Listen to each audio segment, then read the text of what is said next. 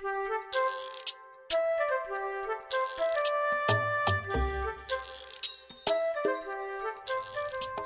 I'm Laura Mize, pediatric speech-language pathologist, and welcome to Teach Me to Talk, the podcast. Look, as you can see, I'm in the welcome area of our new mission-based clinic in Central Kentucky, and I could not be more excited to be able to get out of the back room and our other little spots where we've been to be here in this beautiful space that God has so generously given us.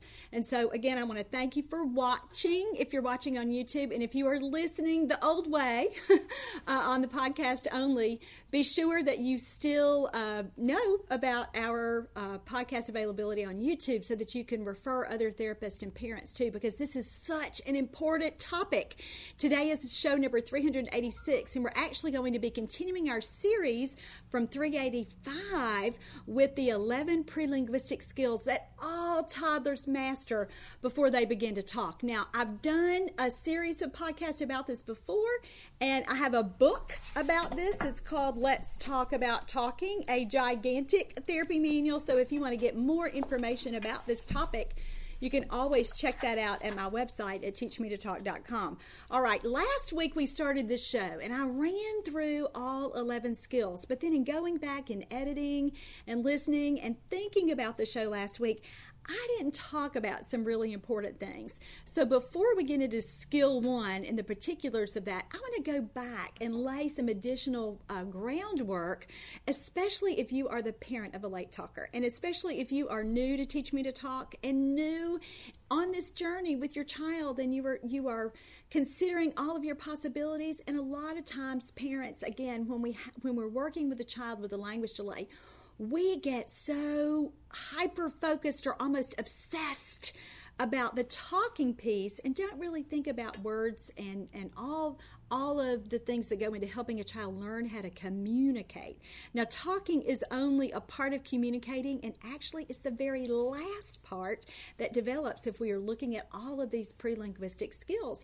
And so, as we talked about last week, there are actually 11 skills that come before we can realistically expect a child to learn how to use words. And this is a surprise to a lot of parents because, and I'll just take you through my own experience. And if you are a therapist, no matter whether you are a developmental therapist or an educator or a speech-language pathologist like me, or even an OT or a PT working in early intervention, so many times, again, when parents come in and a child isn't talking or isn't walking or isn't doing whatever the chief complaint is, parents think that that's where we start.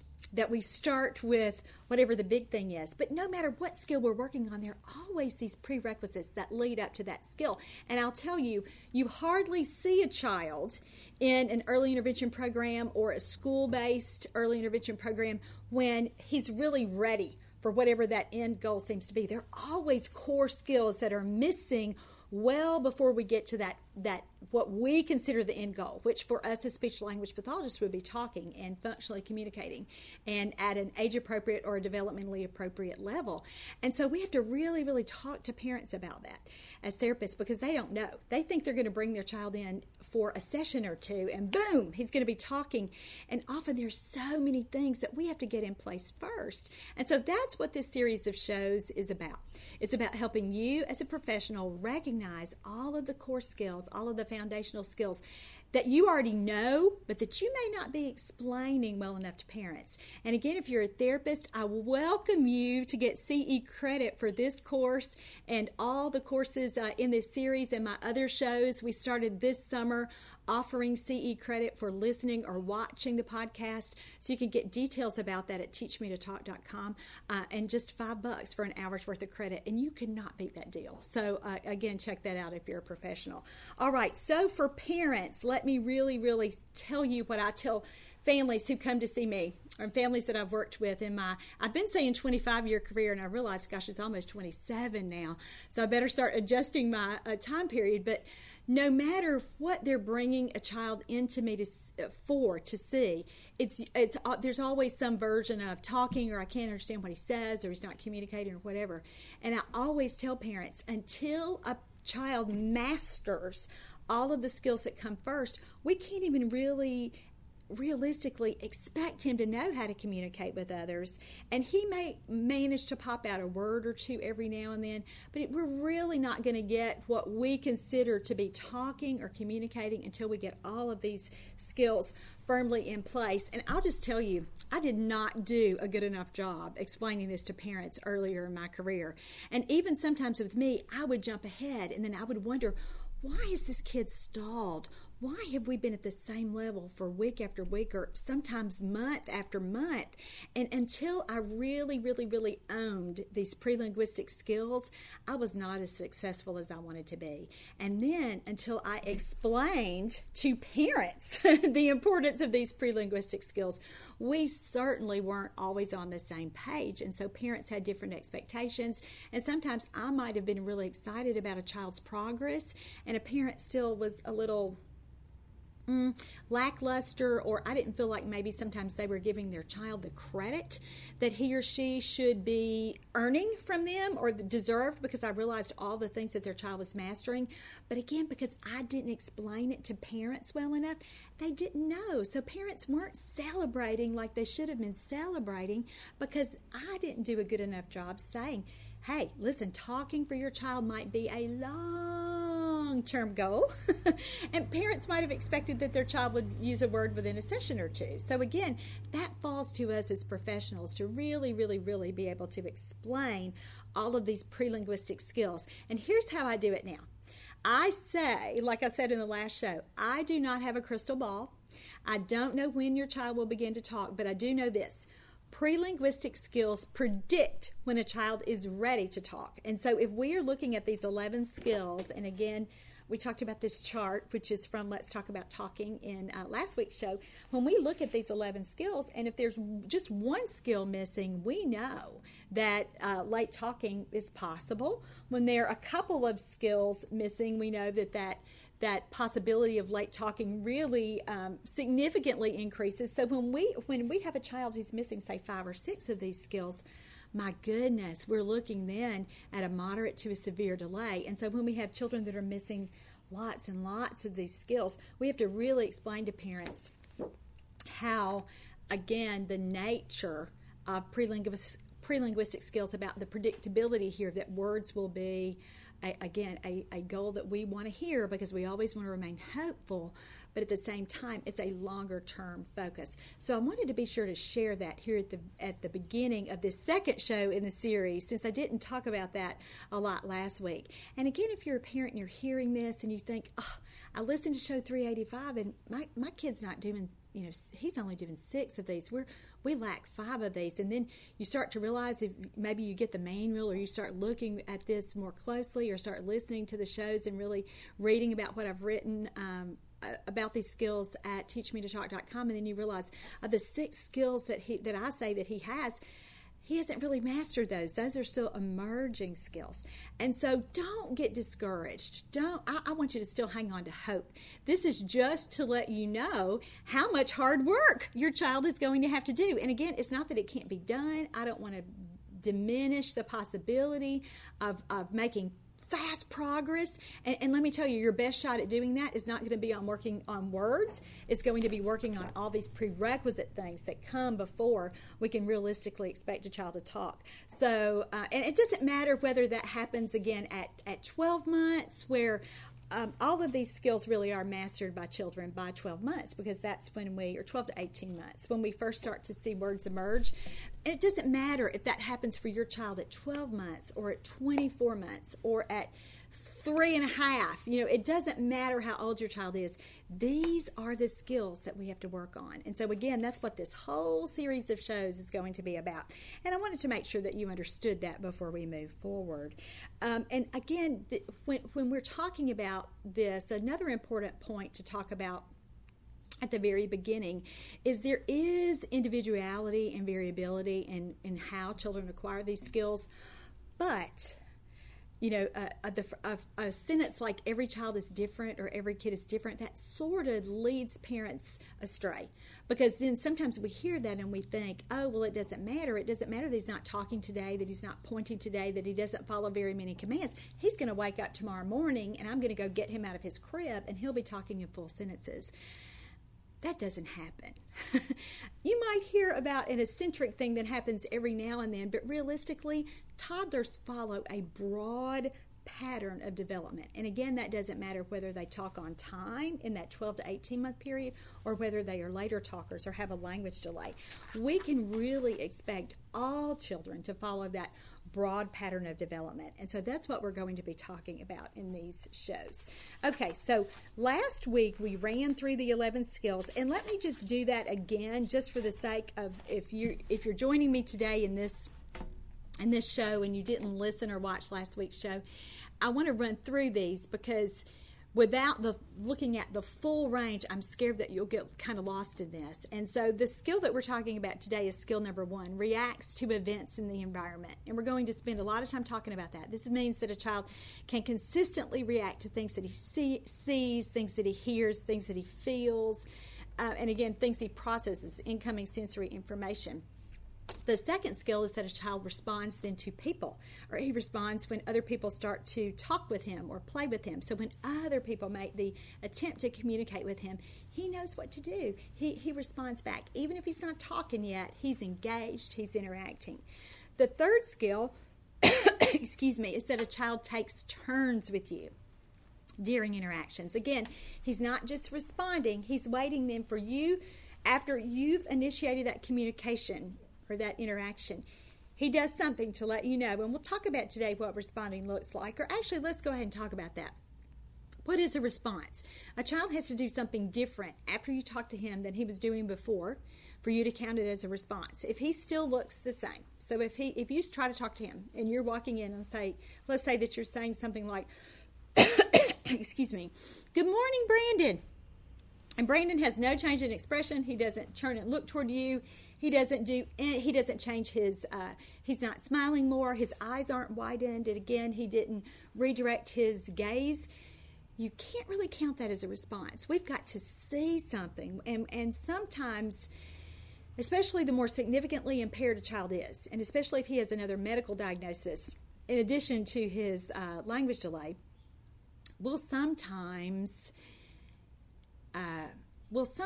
give him credit. Excuse me, let me take a drink. It's the last week in September, and I usually have my fall allergies. I usually have laryngitis this week, so I'm actually so happy that I still have a voice. Okay, so back to the responding. Sometimes when a child has a really significant developmental issue, we presume competence, and that's a big movement. And I get that. I get that we never want to not give a child credit for something that he or she can do. But sometimes when we do that, when we overestimate a child's skills, it really doesn't do anything positive for that child, because then we give him credit for things that he can't do, and then we assume that he can do it, and then we start at a level that's too high for a child. And then again, he's making no progress, and we wonder what's wrong. It's because we haven't gone back and really looked at those foundational skills. And again, we're overestimating his ability to do whatever it is that we've overestimated. And so when we do that, when we say he understands everything, which is something, oh my goodness, parents say that kind of universally about a child that's not talking. You'll ask them about that, and they'll say, he really does understand everything. And then you'll say, how well does he follow directions? And they'll say, not at all. Do you see the gap there? Do you see how a child that a parent says he understands everything, yet you don't see any evidence of that, meaning that he doesn't follow any commands. He doesn't point to any pictures. He doesn't, when you ask him, he doesn't do any little body parts. He doesn't participate in any social games with you. He doesn't really do anything that gives a parent kind of a foundation or a basis for saying that, other than they just think that he does. And so when we do that, we really shortchange that child, because then we don't teach him things that he needs to know. And we let him go for weeks and weeks or months and months, without making any progress. And then we may not make that adjustment because we didn't realistically look at where he's truly functioning.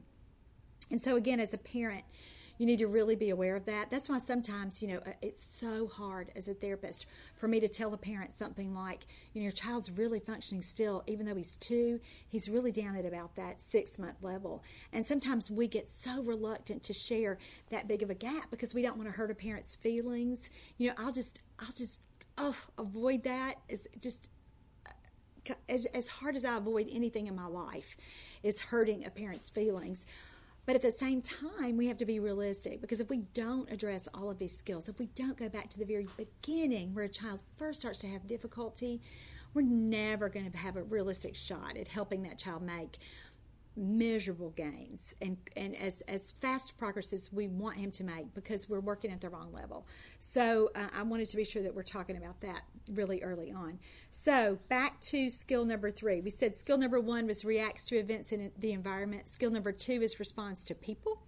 Skill number 3 is takes turns with you during interaction, that back and forth reciprocity, which is so important for communicating, because it always takes 2 people to communicate, and the child has to do his part too. Number 4, develops a longer attention span. Number 5, shares and shifts joint attention with others. Number 6, plays appropriately with a variety of toys. Number 7, understands early words and follows simple directions. So that's the receptive language piece. And again, parents so often overestimate that. So we want to really, really be sure that we're looking at all of these skills and getting a true measure of where a child is functioning. Skill number 8 is vocalizes or makes sounds purposefully. Skill number 9 is imitates actions, gestures, sounds, and words. Skill number 10 is uses early gestures like waving and pointing, and then skill number 11 is initiates interaction. And again, those are all the things that every child who's not communicating has to master before we can realistically expect him or her to talk.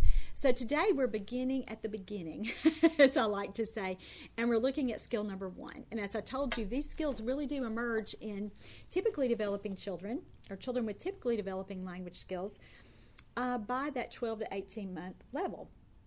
And so when we are talking about children who are older than that, we are naturally going to know that their language is not developing as we would expect. And so we do have to not just kind of start again at that 12 to 18 month level where we're looking at imitating words. We have to look at all these other things first. And so by beginning at the beginning, we're going to go back and look at the very roots of language development. And this first skill, this first very prelinguistic skill, and remember, prelinguistic just means pre is before, and linguistic is language or words. So at the very beginning, what's the very first thing that we could expect a child to do? And that would be reacts to events in the environment. And really, this happens even with newborn babies. They come into this world with their little sensory systems just primed and ready to process that incoming information. So this, again, refers to how a child responds to what he sees. So we'll think about this in terms of your 5 senses, to what he sees, what he hears, and what he can feel. So his touch system, also his vestibular system, his proprioceptive system, what he can feel, those movement systems. It also includes how he learns how to use his little hands and his little arms, how he manipulates objects. And so again, all of these things he has to be able to understand what's going on in the world around him. That's the very first thing that we want to be sure. When there's been an uncomplicated pregnancy and birth and there are no immediate issues, that's when newborns really, again, begin to process these things. So we know that for children who do have sensory impairments, like hearing loss, like visual impairments, or kids who have their motor systems, we know that there's a neurological diagnosis that will affect how they acquire movement. So we expect if they have extremely high muscle tone or low muscle tone, that they're going to have some difficulties in learning how to move their little bodies, which would mean they have difficulty from the beginning in learning how to roll over. They don't creep or crawl when we expect them to. They're not pulling to stand. Certainly their walking is delayed. And so all of these things really, really, again, come together developmentally. And you may say, Laura, what in the world does walking have to do with talking? Everything. And we will have children who have motor systems who are delayed or disordered with their motor systems who do learn how to talk. But for the most part, when there are difficulties with the child's entire little body, and again that motor system, we expect for there to be communication delays as well, because speech is a motor movement too. And so again, if you're a therapist and you're not really clearly explaining these things to parents, we have to do a better job of that. And so many times I've worked with parents over the years, again, if I were their main therapist, working in an early intervention program, and they were under my caseload and care from the very beginning, or whether I'm the consulting therapist where I'm the 5th opinion or 15th opinion. Sometimes I'll meet families who have children with really significant medical diagnoses and significant developmental delays across the board, yet no one has really explained that all talking again may not be realistic at all, or that talking again would be a longer term goal. So we have to do a super job as therapists. And again, therapists spend more time with parents than physicians do, or any other kind of medical specialist. So it's really up to us to help explain the significance of a child's delay. And again, not to take away hope, not to say that we don't think talking is realistic or communicating. All kids are going to can learn how to communicate, even if they're not really using their little voices. And so we have to really make sure we're doing a good job of that.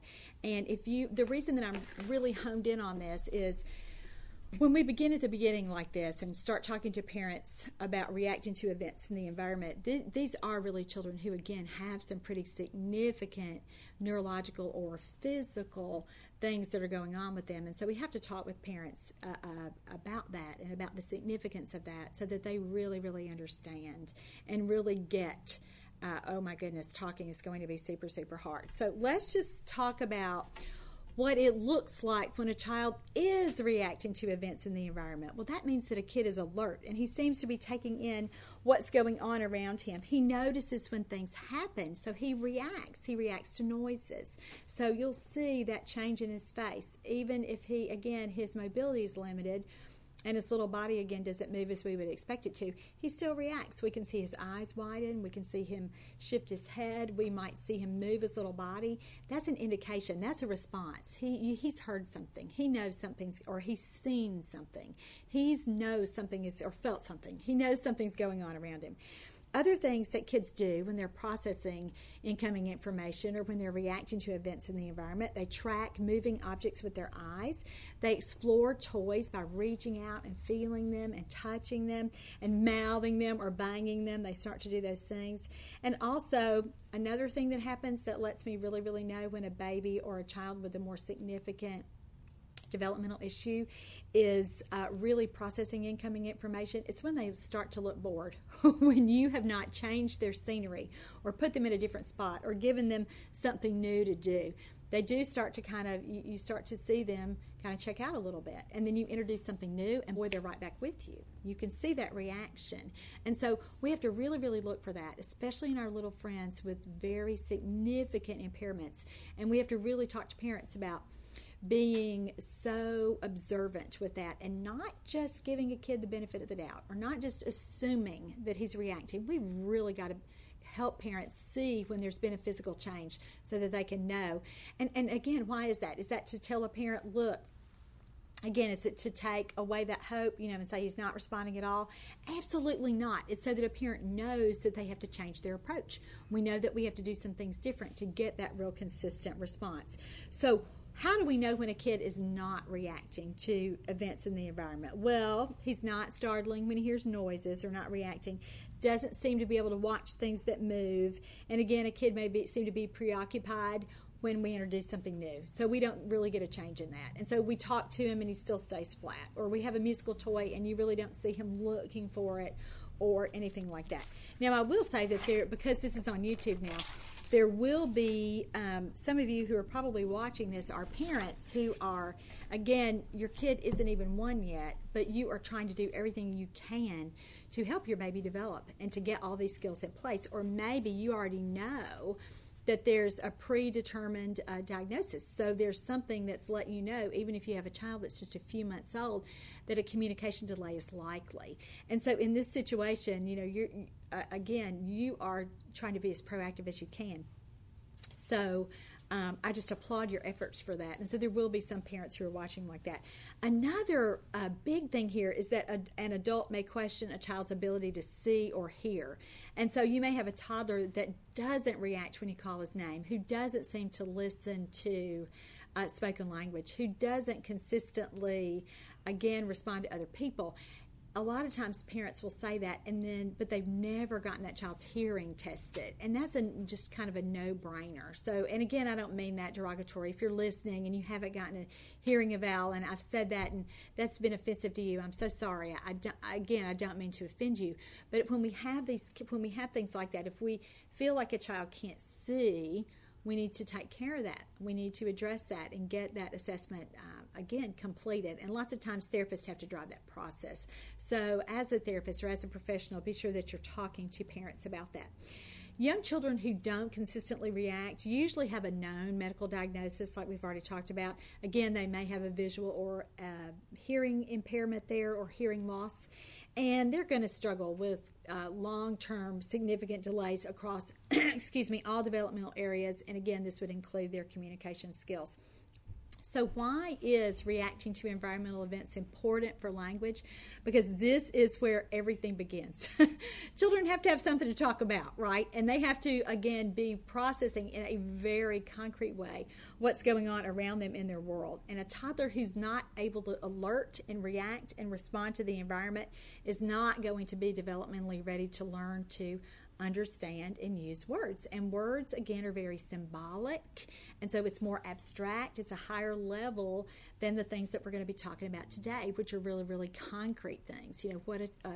Objects that a child can see, sounds that a child can hear, objects that he can feel and manipulate. And so again, when we have a kid who's really struggling to process and react to things at that concrete level, there's no way that he's really ready for words. And so I love this quote, and this is from Charles Catania. I hope I'm pronouncing his last name correctly. And it's really from an ABA book, or Applied Behavioral Analysis. But this is one of my favorite quotes about learning and language development. We can't do anything with words until they are built on what was there before words existed. So for me as a language person, that means I've got to teach a child about the world, about what's right in front of him environmentally. And again, until he knows that and is really consistently interacting with these things, we don't have anything. We don't have a foundation there for words to develop. So what is our prerequisite goal here?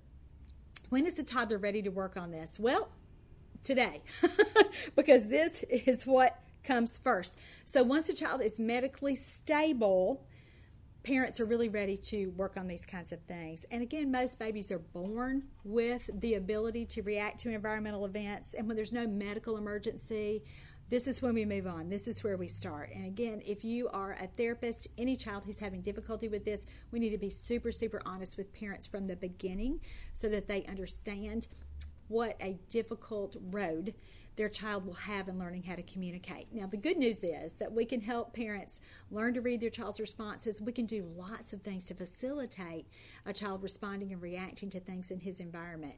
And so, again, not to take away hope from parents, but we want to do this one-on-one with parents so that they really learn how to read their baby's cues, and so that they are doing everything that they can to set the stage for this first prelinguistic skill, or this first foundation for language. So let's move along now, and we've already talked about what this skill is, reacting to events in the environment. We've talked about why it's important, how it relates to communication skill development. Now let's get to the best part. Let's get to intervention, which is where I get so excited, because this is the bread and butter, and this is where we make a big difference as therapists and as professionals, because we're not going to just share the disappointing news that your child has a significant language delay, but we're going to say, and now this is what we're going to do about it. So this is how we'll address it. So what are the strategies? What are the things that we get in place? And again, the younger a child is, the more important, the younger a child is, the more important it is to get these things going. And then the more significantly delayed a child is, the more important it is to get these things going too. And so again, some of you may be listening to this and thinking, this show isn't for me. My child is well past that. Good for you. Congratulations. And again, this might be just for a limited number of parents who are watching.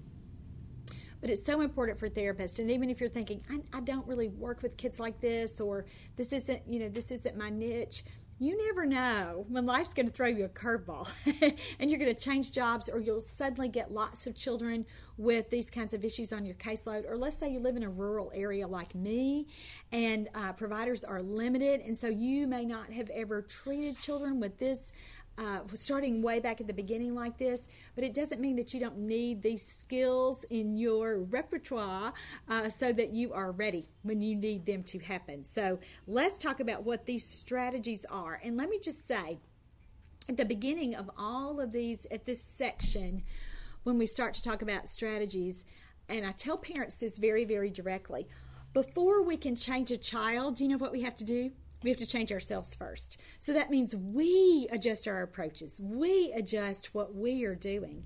And that makes it so much easier, pardon me, than thinking I have to always do something with a child. So lots of times as therapists, we're spending time teaching a parent what they're going to do differently rather than focusing on what that child is doing. And so I think that's a super, super important point to make. So what do we do first? With this skill number 1, reacts to events in the environment. Well, number 1, we have to give a child things to explore. And so remember, we've said that children in this developmental phase really are learning to experience the world through their senses. So we have to give him lots of different opportunities for exposure. And I like to say that word exposure because that puts it right on the parents. Because sometimes with parents, when we're working with them and we're talking about their child, they'll just really kind of say, well, he doesn't do it. I don't know what else to do. You know, and they really kind of check out a little bit. They put it all on the kid rather than it's on us, particularly with children who are in this, still in this developmental phase. And again, this would be kind of that birth to 6 month, earliest phase of development.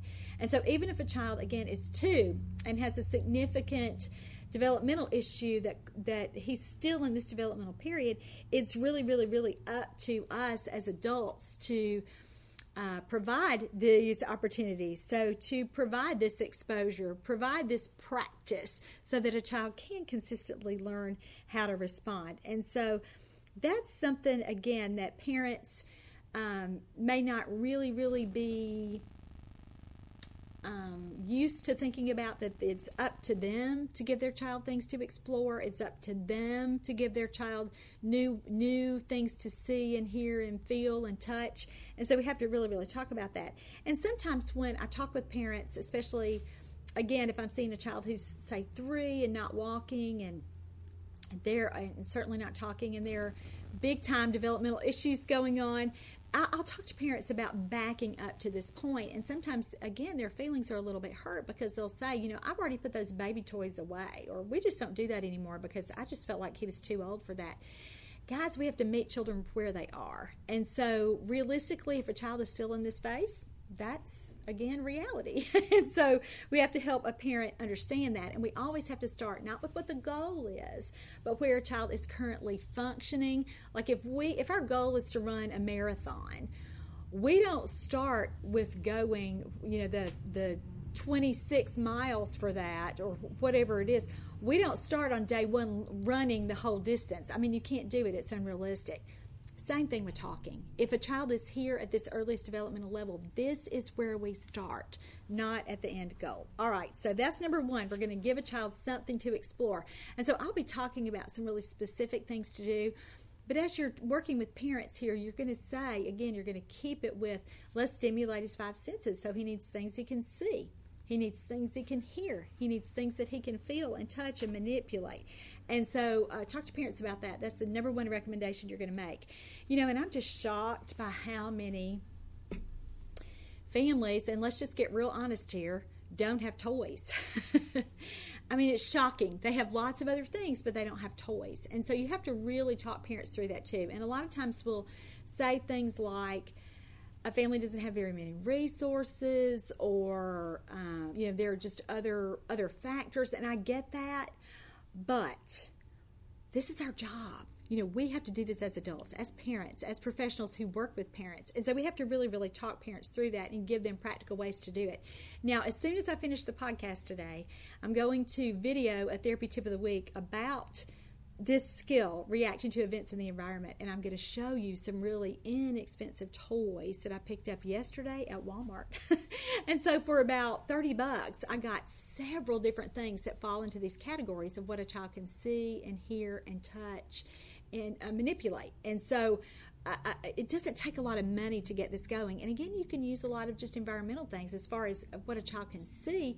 I'm sort of getting ahead of myself here, but we move him to different spots. We change the scenery so that he is in a different place in their home. And so he might be in the den and doing, looking at his family and different people are moving. The TV might be on, which isn't that great, but, again, a different kind of visual thing. When he's in the kitchen, it's going to be totally different. If he's in front of a door or a window, certainly has some different opportunities to see different things there too. And so again, this is something, even without a lot of money, a family can accomplish these things and be sure that we provide some different opportunities here. All right, proximity is a priority. That's our second strategy here. So what does that mean? That means that a child can't explore anything that's too far away. So we have to be sure that we're getting things close, that we place the things where a child can see it, hear it, feel it, touch it, and we have to move her closer to events that are happening around her. If you have a kid and there's a helium balloon in the room, and you just keep trying to get them to look at the balloon, see the balloon, all the things that you're doing, and they don't have joint attention yet, so they're not able to follow your point. What do? We either move her closer to the balloon or move the balloon closer to her. And again, some of these recommendations for families, you think, Laura, that is so simple. Surely I will offend a parent when I talk about that. You won't. And a lot of times we don't start with those really, really basic recommendations, and then we never kind of get there with a family, and then they're still kind of wondering why things aren't moving along. It's because we didn't take the time to really begin at the beginning and get a parent really, really right there, getting those things going that are so important, that are really basic and foundational. And you can't expect a parent to do these things that are a lot more technical when they're not doing the basics. And so be sure that you're really talking about proximity and making sure that a parent understands that and gets that. If we want a kid to see something or look at something, move the object closer to her or move her closer to the object. We already talked about changing the scenery often, and that's, again, so important, especially for our little friends who have mobility issues when they can't get there themselves. And I tell parents, how would you feel if you were relegated to bed rest all day? How would that feel for you? And a lot of moms have had bed rest during complicated pregnancies. And so they'll get that. They'll say, that was terrible for me. I hated being in one place all the time. I was bored to tears. I was so frustrated because I couldn't get up and do the things that I'd done. And then you just kind of say, that's how your baby feels too. And so we talk parents through that and really talk about moving a child from room to room to room with them. So many families now have just sections of their homes, and I've seen this, for as long as I've practiced. We've had ways to kind of contain children so that we have a playpen, or we have, again, they stay in their cribs most of the day, or they have a little gated section where a child stays. And that's just that we've got to help parents move beyond that, and they're doing it for safety, and I get it. But their child's incoming sensory experiences are so limited.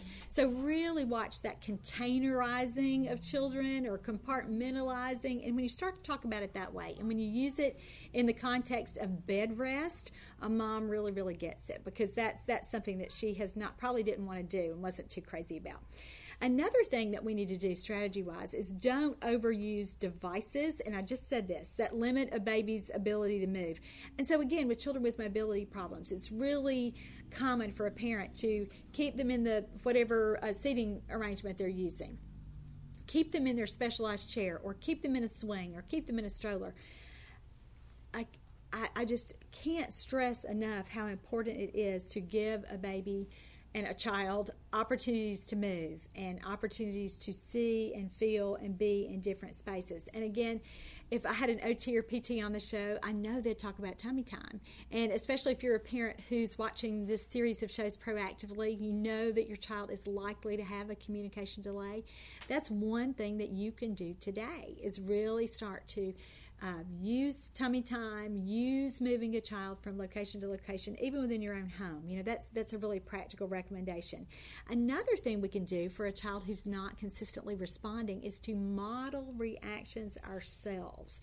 And so in teaching a child to react to different things and new things in his environment, we have to do that. We have to get excited when we see something new, or get excited about feeling a toy, or get excited about hearing a noise. So when we hear something like, I don't know if you've noticed the horns, people parking, our new clinic is right in a strip shopping center. And so, if I were here and I were working with a child who had difficulty reacting to environmental events, and somebody locked their car, so we heard their horn, I would go, and really model that reaction. And again, does that really, if a child doesn't have joint attention and he's not really responding to people, does he really get that yet?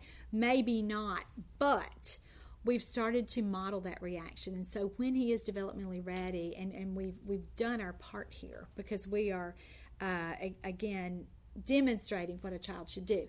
A lot of times parents, too, with children with really, really significant developmental delays, get in the habit of sort of under-responding. And so they are not, and they think, again, my child isn't, and they're really realistic about their child's status. And so they think, well, he doesn't really understand that, or he's not really responding to noises, or, he has a hearing loss.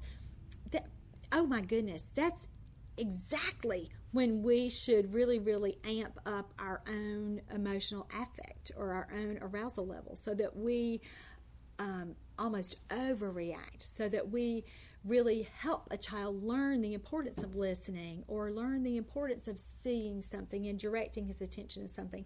And so again, look at that. Look at what you can do with that. Now, some children will respond to environmental events or new toys and things better when we do take a softer approach. And so you'll just have to see what the child's sensory system will allow. Sometimes I scare children because I'm too animated and too loud sometimes, or too on sometimes for children, and their little systems can't take it. They're kind of shutting down. And so you'll really have to judge that. But for our friends who are usually at this level, it's children who are pretty flat and who aren't as responsive. So we want to amp it up. We want to, as I say, ratchet it up a notch. So you'll have to talk with parents about that and figure out what when a child responds best. If it's that close, kind of softer, gentler approach, or whether a child needs a little bit more fanfare. And we'll talk about that a lot in next week's show with responding to people. But I wanted to really talk about it today, too, in terms of when we introduce a new toy, we should model affect. We should model a reaction, so that a child, again, has a demonstration of how he or she should be responding and reacting. Another thing we need to do that really relates closely to the proximity piece is try various positions to see how a child will respond best. And again, sometimes he needs to be closer before he notices things. Sometimes children respond best when they're seated upright. Sometimes it's when they're on their tummies on the floor.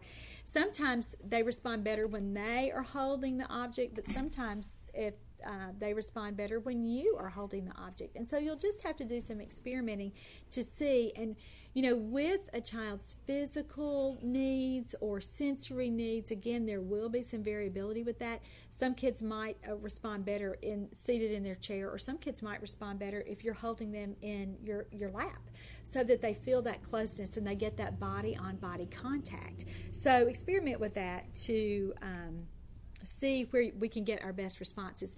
And remember, our overall goal here is to help late talkers learn to understand words before they begin to use words. And so we have to do a lot of adjusting what we're going to do to make that more likely. And so if our overall goal here is language, even with children in this level, at this developmental level, even before we get to the point of talking about responding to people, which goes so closely. Newborns are mastering this at the same time, responding to events and responding to people. We need to go ahead and talk about what's going on in this developmental phase with parents, and we're really setting the stage for language development. And kids who are at this developmental level don't understand what words mean yet. It's our job to help them link a word with what the object is. And so even at this phase, we're going to talk to parents about how they talk to their children. And so a kid can't learn language unless he hears words. And so sometimes we really do have parents who aren't talking very much to their children, or parents who are over talking. So they are narrating all day long, which again, with children who are typically developing, we want that, but we so want parents who are, again, meeting children where they are at that child's developmental level. And so instead of saying something like with my Yeti here, my cup, my glass, my drink, instead of saying, oh my goodness, I have my Coke Zero poured over ice in my Yeti so that I can keep it with me all day and have something so that I can drink. Don't you think that's a good idea? Instead of saying that to a child who's in this developmental level, what would you say? You would say, ooh, cup, mama's cup. Look, ooh, it's cold. You want to feel?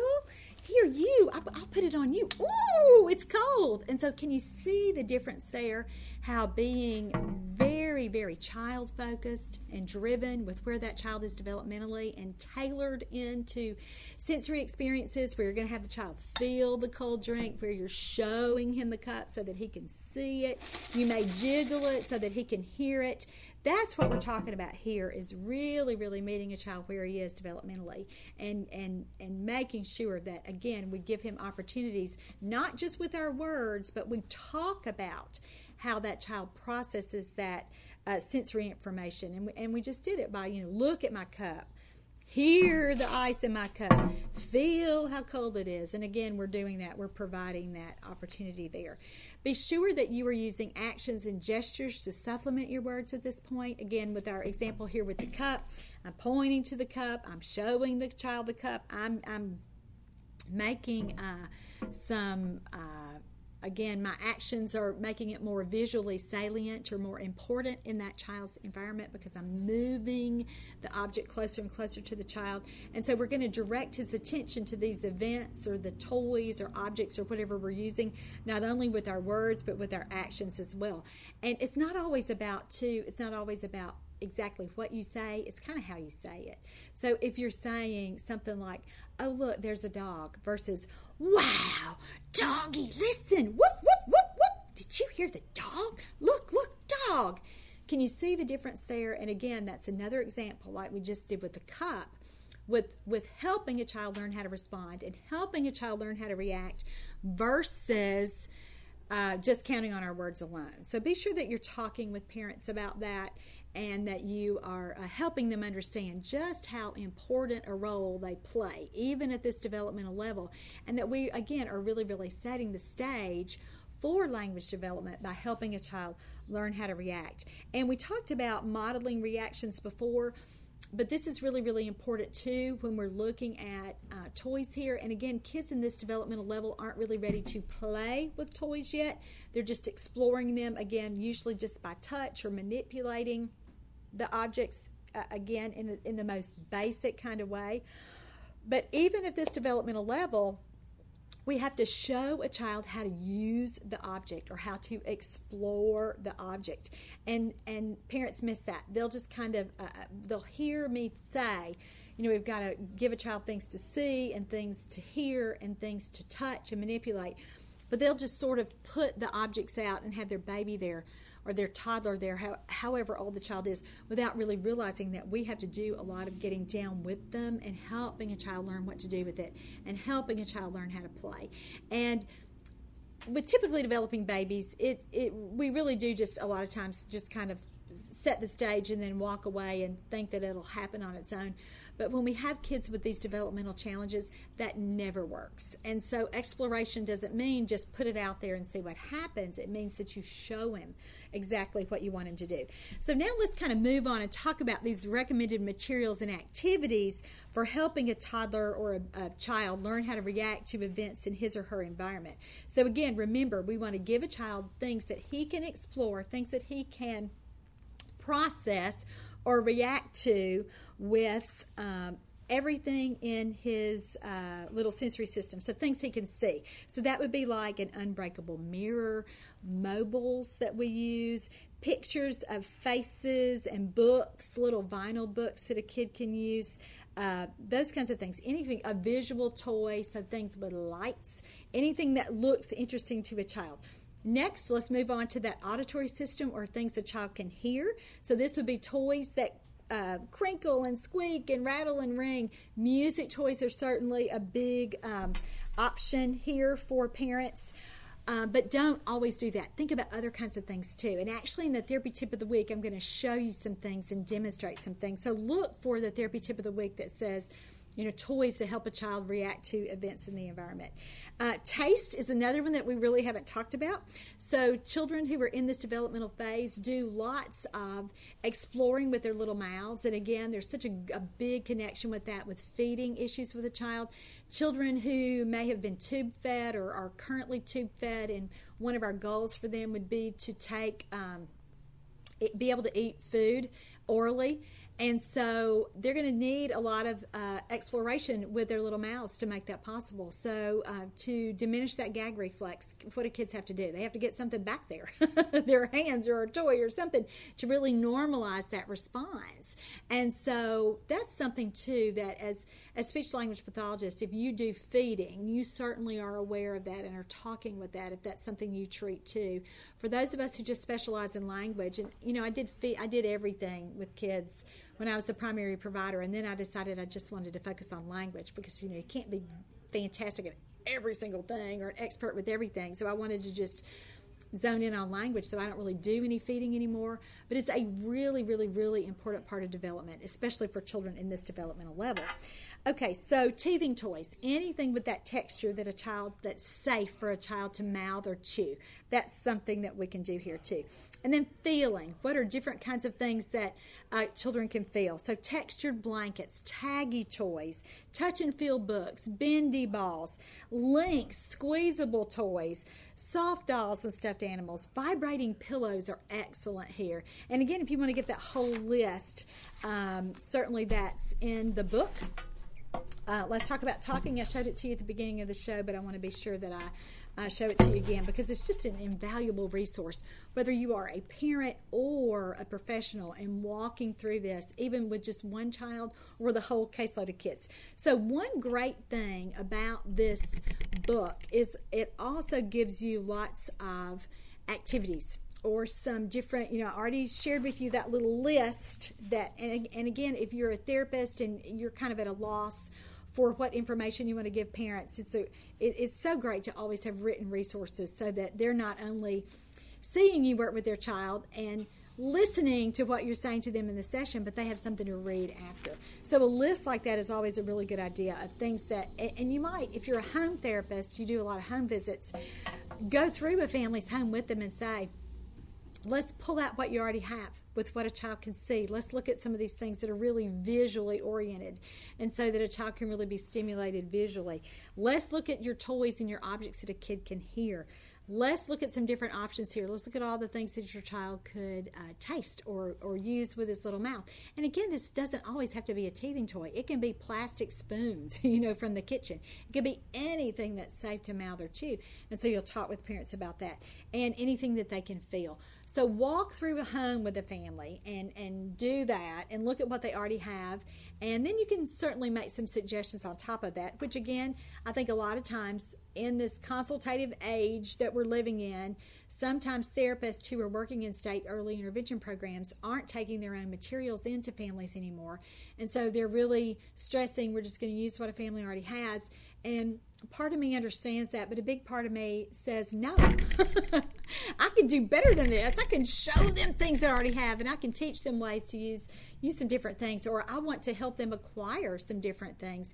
And I want to show them things that would be good for Christmas presents or birthday presents, or when grandma wants to get something, or when there's some extra money available for these things. And a lot of times parents don't do those kinds of things because no one's told them to do these kinds of things. And so really, really talk about that with parents too, and say, the next time you think you're going to buy your child something, let's look at what would be developmentally appropriate here. And let me make some good suggestions so that you can get more bang for your buck. So I wanted to mention that. So let me go ahead and walk you through some of these activities that are let's talk about talking so that you can see the kinds of things that would be beneficial. So how do we help a child explore a new toy? And this again is kind of the nuts and bolts of helping a child in this developmental level. The first thing you're going to do is we talked about proximity, meaning how close you are to a kid, so get down on his or her level. Now, this is a lot harder for me at 53 than it was when I was 23 and 33 and even 43. But we have to really, really, again, get face-to-face and eye-to-eye with children at this level. And some kids, we talked about positioning. Some kids do better when you hold them and you're exploring a toy together. And some kids do better when the child is across from you, so that, again, you're that face-to-face and eye-to-eye. You're just going to have to experiment and see what to do, see what works best. And so that's how we're positioned. Let's talk about next what we say. And I've already given you some great examples when we were talking about the cup, or I gave that example about the dog. You want to always talk about what they're seeing or what they're hearing and what they're feeling. And remember, why did we say that? It's because we're layering that language. We're giving them the words for that sensory experience. And so when it is something that's a visual toy, we should be saying things like see and look and watch. Those words that indicate that we're going to use our eyes for that. When there's a noise, we're going to say, listen, did you hear that?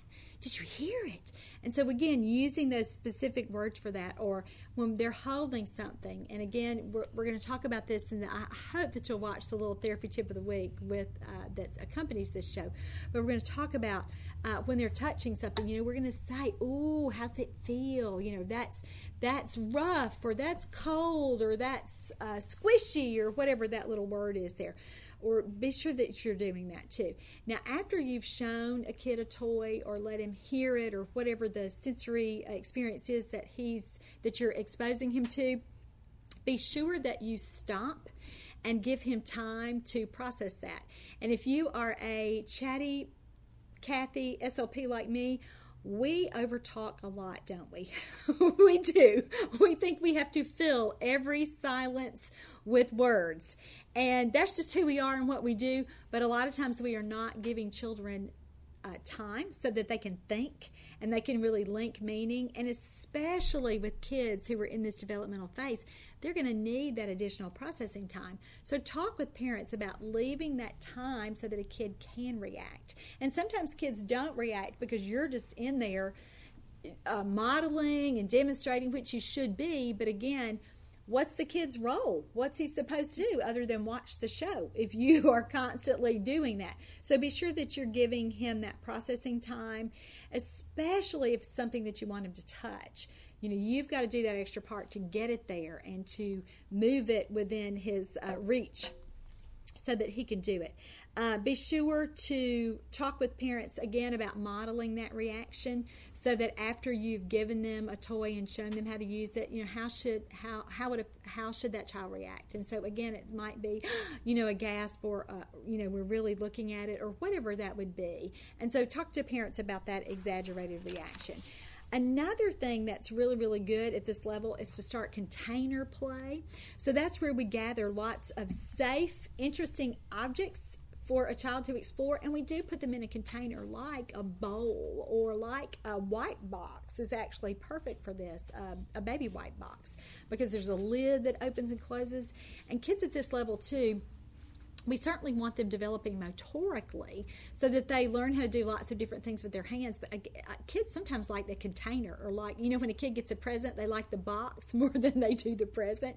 Well, it's sort of like that with container play too. They really, really learn to use the container. And so especially if you're doing something like a white box or something that's an interesting, just whatever the container is too. So you could put all kinds of things in them, like rattles, teething toys, plastic animals, vehicles, plastic keys, balls, short lengths of ribbon, large Legos, a wooden spoon, a set of plastic measuring spoons, a small cup, laminated pictures, different textures of cloth, homemade shakers. So you can see from that entire list that we want lots of different things for children to explore and use. And so place 10 or so of those different items in a container, and you're just going to set them in front of the child, and then you don't just walk off.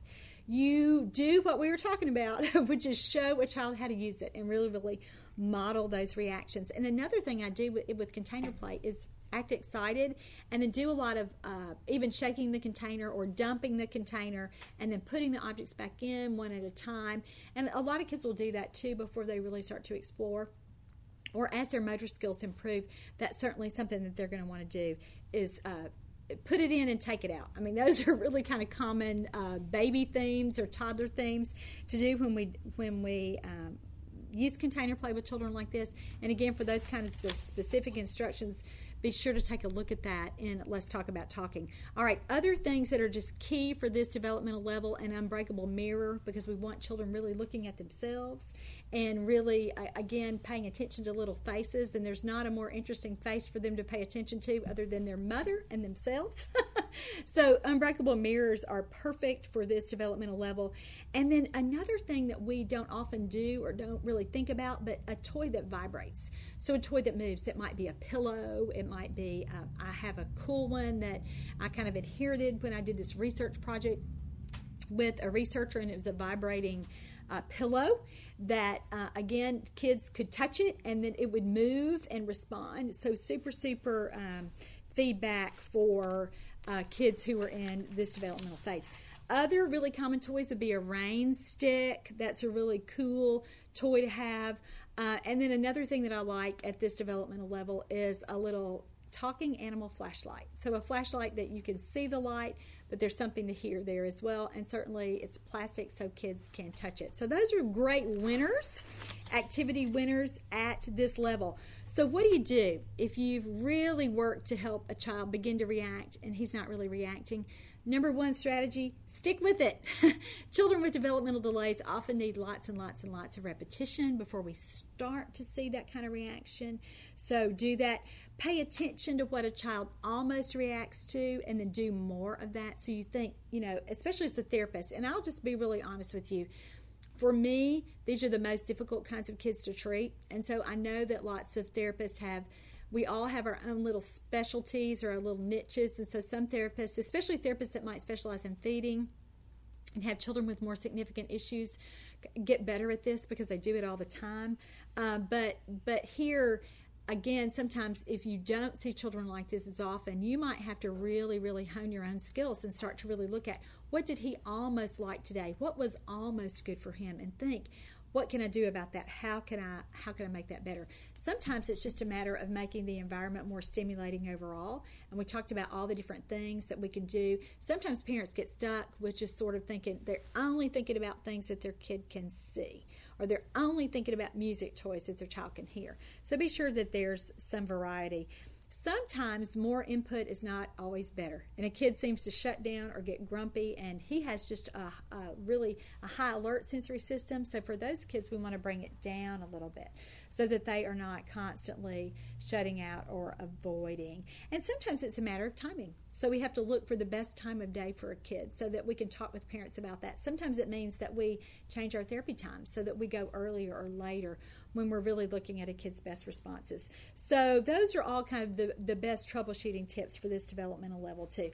And the number one thing here that I should have said at the beginning is rule out any medical reason. So when we're working with a child, and especially when there are significant issues going on, be sure that there's not another underlying problem, that they have, an untreated ear infection, that there's a urinary tract problem going on, that there's just something, a GI problem that nobody's identified.